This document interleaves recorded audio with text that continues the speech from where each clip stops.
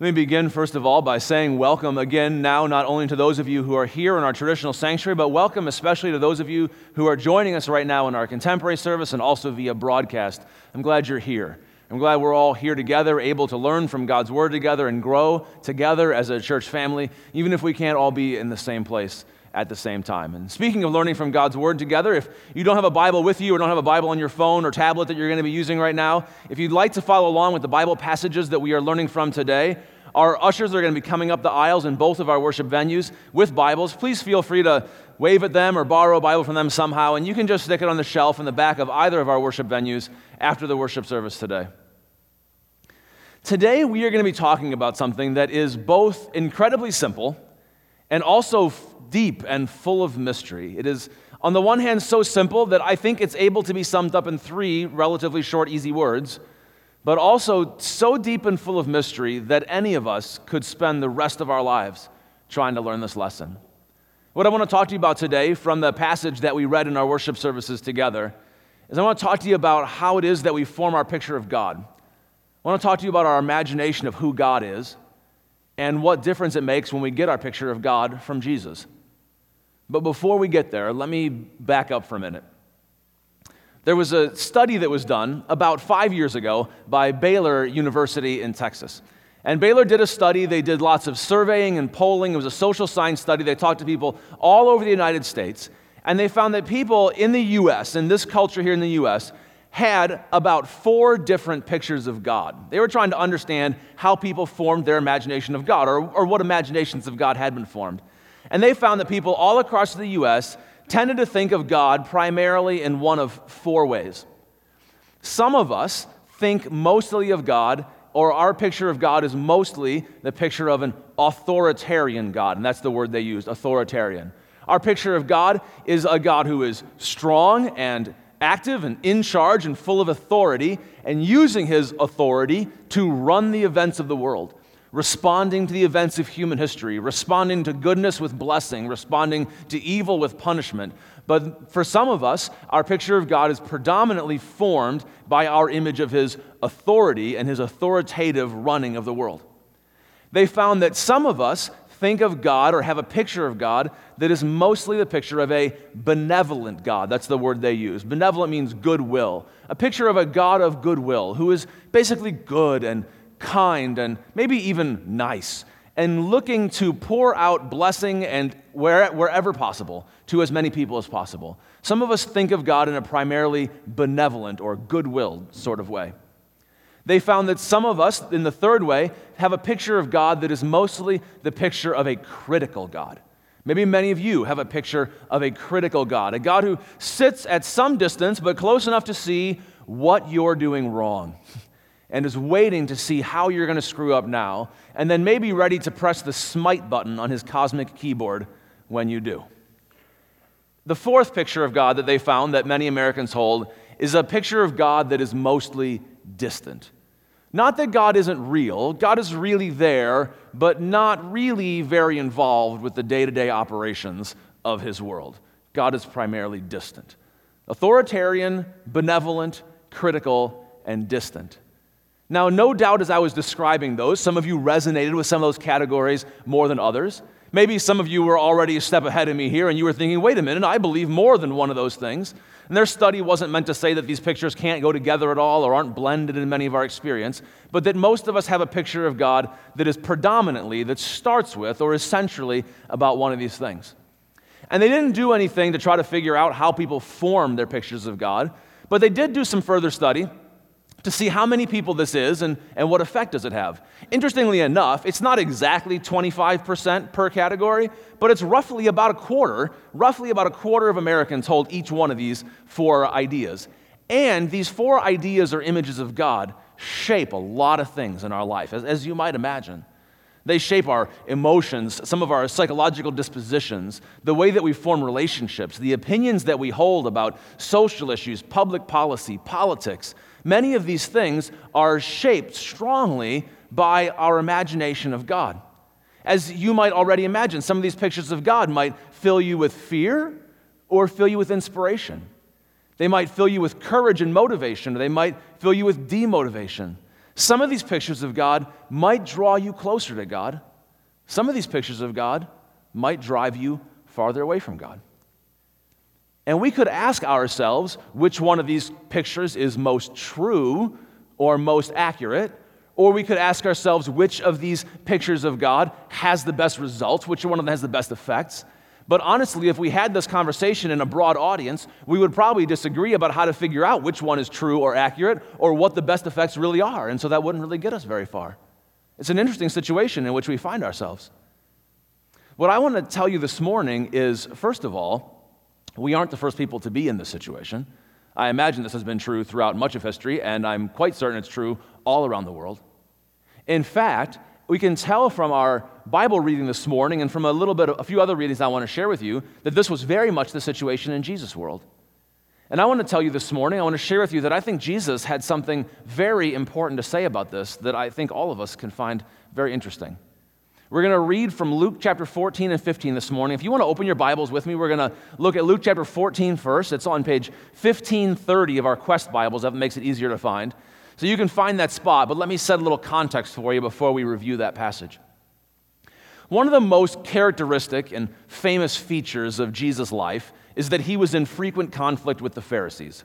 Even people who don't know much about Jesus at all sometimes know that the Pharisees were anti-Jesus. And then in some ways, Jesus was anti-Pharisee, although I don't think he was anti the people, but their ideas and philosophy. And at the flashpoint of this conflict that Jesus had with the Pharisees were the people with whom Jesus chose to spend his time, and especially the people with whom Jesus chose to take his meals. Jesus was forever spending time and inviting to his dinner table people that the Pharisees thought did not belong in the presence of somebody who claimed to be a man of God in some way or another. He was inviting and welcoming famously tax collectors, whom people in the ancient world didn't only hate because they took their money, but because they took their money dishonestly, because they extorted them, because most of all, they were in cahoots and they cohorted and they collaborated with the hated Roman overlords who were oppressing them and hurting their people and terrifying their nation. The tax collectors were some of the lowest of the low. They were traitors. Jesus invited them to dinner. Jesus famously hung out with prostitutes and other openly sinful people, and this drove the Pharisees bananas. They just thought this could not be okay. And at the heart of this conflict is a picture of God conflict. It's an imagination of God conflict. This might surprise some of you. I think I've said this actually some Sundays before, but the Pharisees were not just generally bad people. They were not just like genetically evil, mean-spirited people.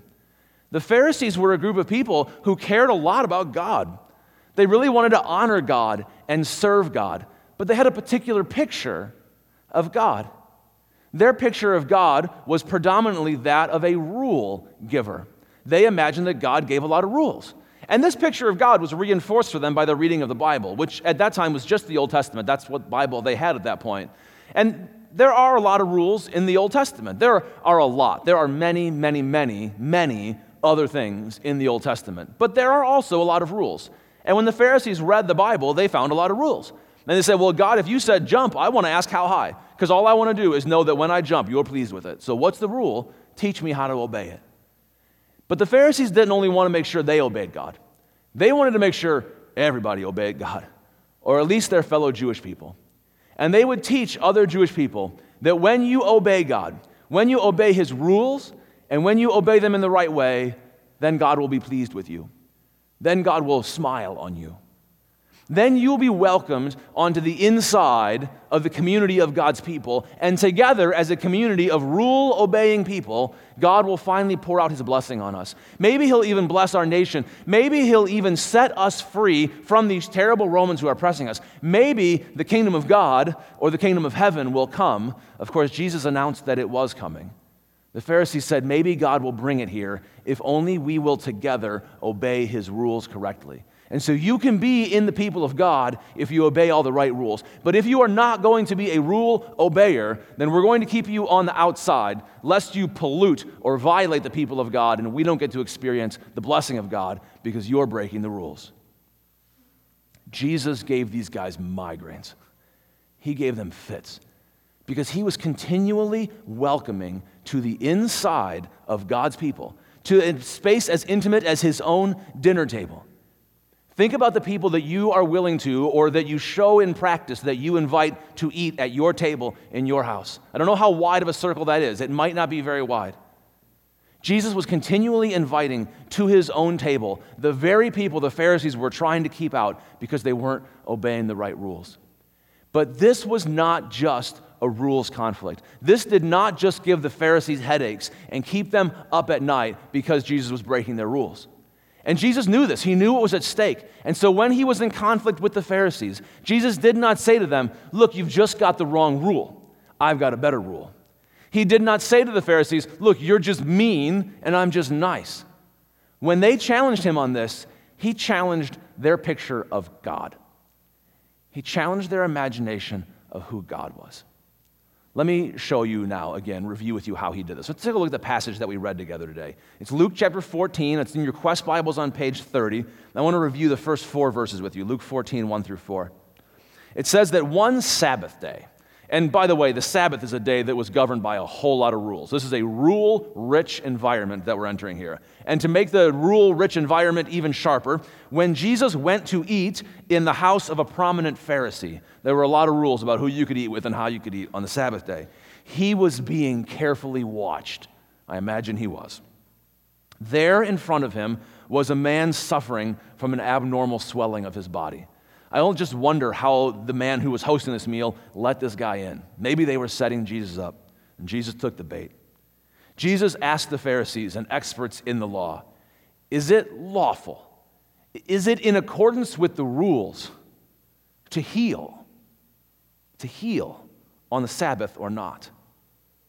But they remained silent. So taking hold of the man, he healed him and sent him on his way. Jesus put the Pharisees in this very awkward position. He called their bluff, if you will. So which is it that is more important to the heart of God? Well, in your picture of God, what's the right thing to do here? Is it to honor the rules that you believe are so important to your picture of God, the rule giver, or is it this person right here who is suffering? Which one of those matters in your picture of God? And the Pharisees realized the sticky wicket they were caught in, and so they remained silent. Jesus healed the man and sent him on his way. Because the Pharisees said nothing, a little bit later in the chapter, Jesus told a story. Jesus did a lot of his teaching by provoking people's imagination by telling stories.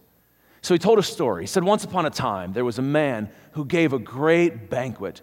And you should know that in first century Jewish storytelling tradition, the guy who throws the great banquet is God. And the banquet is a symbol for the salvation of God, for the goodness and the presence and the celebration of God, for the kingdom of heaven coming to God's people. God, a man, is throwing a great banquet. And he invites the usual suspects. He sends his servants out to invite his friends. But his friends aren't that excited about the banquet that he is throwing. In Jesus' story, these guys have other things to do, family affairs to tend to, business affairs to attend to. So they're not rushing into the banquet this guy is throwing. So the guy tells his servants, fine, go invite other people. Go out and find the lame, the blind, the crippled, the poor, who are, by the way, represent the very people the Pharisees would have been keeping out of the temple, out of the presence of God. And if we're being honest with ourselves, is not a bad description of people who are still excluded from much of our society. The guy throws the great banquet and says, bring them in. Bring them all in. And his servants say, we've done it. We invited everybody you said to. There's still more room at the party. And he says, great. Go out the roads. Go out the lanes. Go out the country roads to the villages, to the farmers, to everybody outside, who, by the way, again, are the people who are generally not very educated by the Pharisees to do the holy things the Pharisees want them to do. But he says, go out there into those areas and invite them to my party. They all come in. And then at the end of the story, Jesus codes a little warning into the story. And the master of the banquet who's throwing the party says to his servants in this little parable, those people I invited first, they're never even going to get to come. The seats are filling up fast. They'll never even taste my banquet. And he puts this little coded warning or barb in there to warn the Pharisees that they need a new vision of God. They need to start seeing God differently. But there they are, silent, not sure what to make of this. And so Jesus does not give up.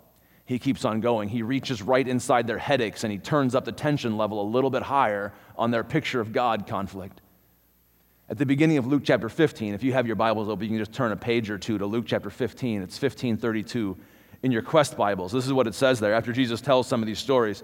It says, "Now the tax collectors and the sinners were all gathering around to hear Jesus."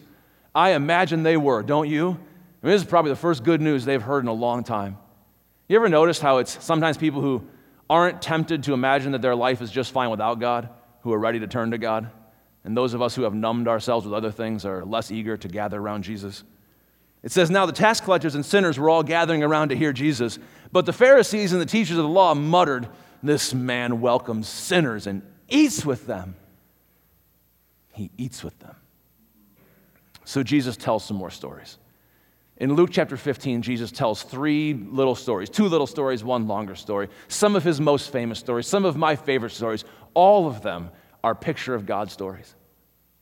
In the first story, Jesus says there was a shepherd, and this shepherd had 100 sheep.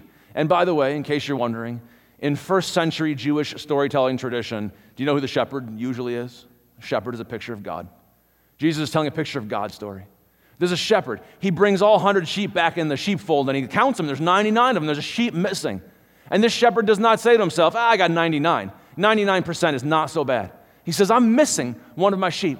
He goes out, imagine over hills and down into valleys, looking behind trees until he finds his missing sheep. He is out there looking for the sheep. When he finds it, he brings that sheep back. I don't know. Maybe he carried the sheep. I'm imagining now. Maybe the reason the sheep didn't come back is because it was hurt. Sometimes getting lost hurts. So he goes out there and he gets the sheep, and somehow he brings the sheep back to the sheep pen and he brings it in. And what does the shepherd not do? The shepherd does not go, okay, good, day's work done, I can sleep now. Shepherd doesn't take it easy. He celebrates. He rejoices. His lost sheep is found. He goes out to his neighbors, who I imagine don't live very close by because it takes a lot of space to pasture sheep, right? He goes and finds these neighbors wherever they are, and he says, come and rejoice with me. Aren't you as happy as I am that my lost sheep has been found? I wonder what those Pharisees are thinking when Jesus tells a story. He invites his neighbors to come and rejoice with me, and he throws maybe a banquet for all of them again. Just as we're hearing the story, I just want to say, maybe there are some of you who are here today who feel like you have been a lost sheep at one time or another. Maybe, and maybe it's many of us who feel like there's some lost sheep in us, in you, right now. If that is you, I want you to hear this. I believe that Jesus wants you to hear this. God goes looking for lost sheep, and he rejoices when lost sheep come home, and he invites other people to rejoice with him. It brings joy to the heart of God when lost sheep come home. And Jesus told another story. He wasn't done yet. He said there was a woman who lost a coin. Now, don't think like nickel or quarter right now, okay?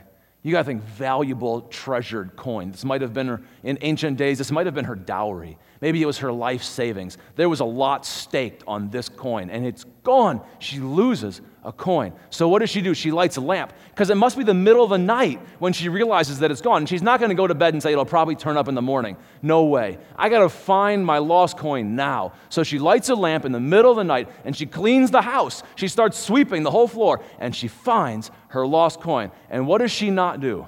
She doesn't go back to bed, blow the lamp out, and go to sleep. Go, finally, my heart is calm, and go sleep now. She goes in the middle of the night and wakes up her neighbors and says, come rejoice with me. I don't know, maybe she threw a banquet, and she invited them to come and celebrate with her.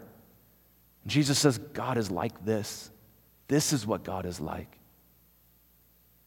Maybe some of you feel like, I've been that lost coin. Maybe some of you are thinking, I'm kind of lost coin. I'm kind of in a lost coin phase of my life right now. If that's you, I want you to hear this. And I believe that Jesus wants you to hear this. God is like that woman. God thinks you're a treasure. God thinks you're a treasure valuable enough to go looking for, to go find, to get up in the middle of the night, to not rest as long as you are missing. And then to invite others into his joy, to rejoice with him when you are found. Jesus says God is like this. And then in the third story, Jesus tells the mother of all stories. Jesus tells my favorite story, maybe one of them, maybe the most famous parable or story that Jesus ever told. It's often called the parable of the prodigal son. I love this story so much, I go on about it forever. A few years ago, I preached on this parable for 3 weeks. I won't do that right now. But Jesus said there was a father who had 2 sons. You know who the father is supposed to be in the story by now? Jesus, as a father, had 2 sons, and one of those sons ran away. Right? We're not talking about sheep anymore. We're not talking about coins, precious and valuable as those things already were. This is a child of his own house. And one of his sons got together a bunch of the property from the house, and he took off with it. He ran away. He wandered. And while he was gone, he hit rock bottom. His life was wrecked. Things went way sideways. They went way wrong. He was in a lot of pain. He was in enough pain to go, maybe that wasn't a good idea. Maybe I should turn back to the Father now and go home. And he goes home, and do you know what happens to the father when the wandering son comes home?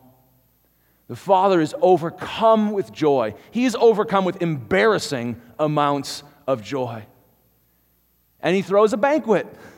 And he says, come celebrate with me. He invites the whole household, all the servants of the house, the other siblings, whether they want to come in or not, no matter what their attitude is. The attitude of God is a response of joy.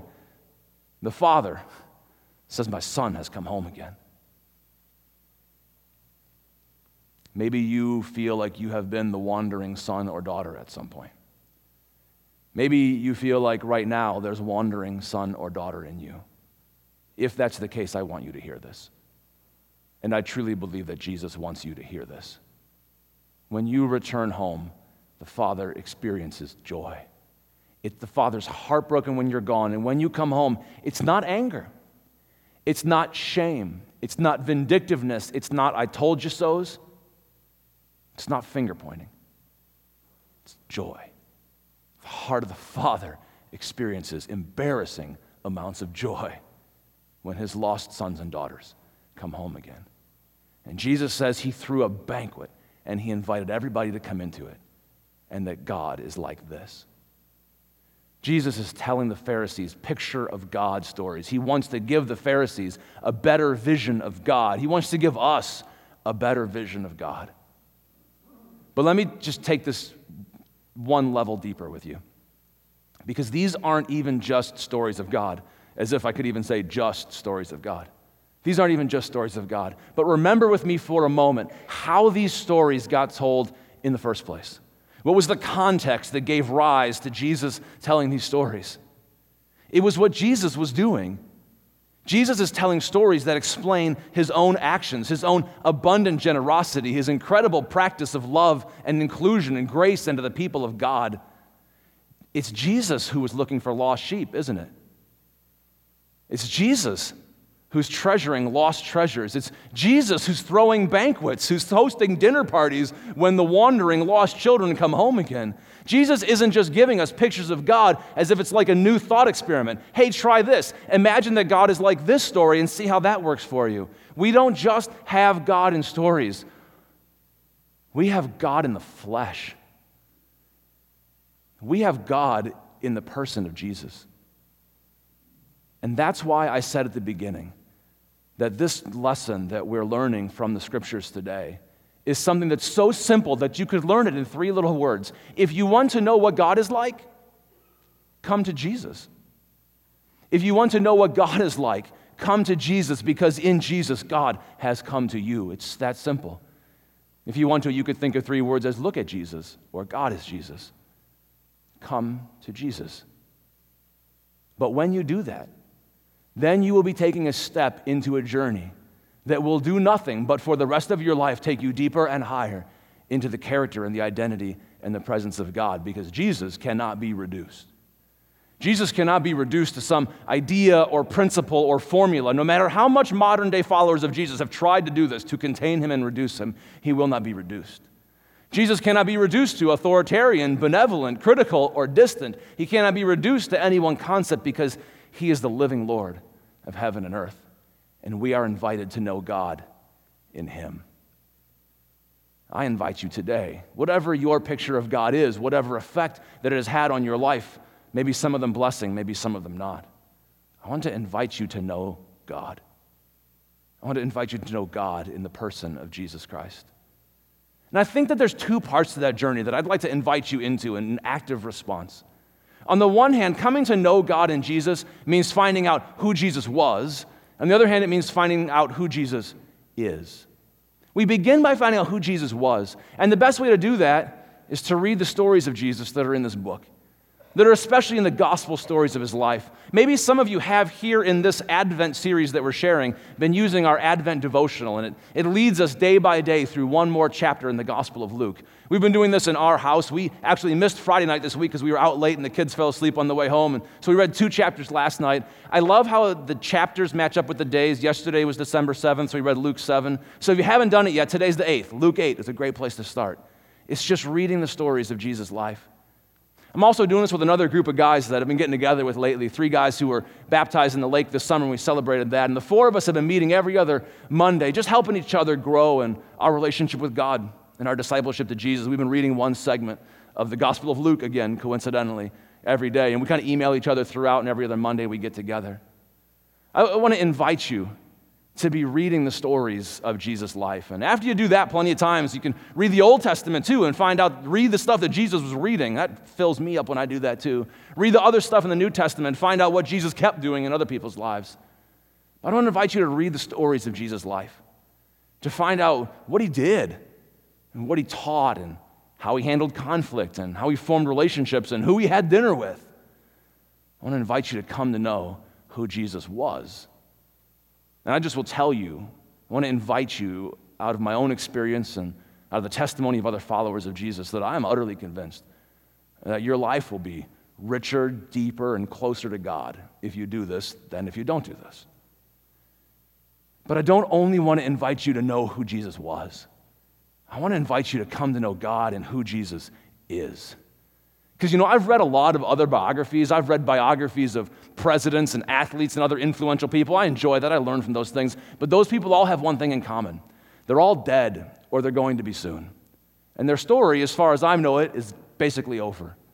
But Jesus is not dead. And his story is definitely not over. It's still being written in the world today and written in your life and mine. I want to invite you to come to know Jesus now. And you can do that in all kinds of different ways. I want to invite you to know Jesus spiritually in prayer. Simply to say, Jesus, I want to know you. I want you to speak into my life. I want to be able to talk to you. I want to know God. I want to give you my life and follow you and come to know you. I want to invite you to come to know who Jesus is spiritually. You can come to know Jesus also in obedience and practice and loving your neighbor. It's amazing how we come to see Jesus in the service of others. Jesus has said elsewhere, as you have done it to the least of these, my brothers and sisters, so you've done it to me. You see Jesus in the face of those whom you serve.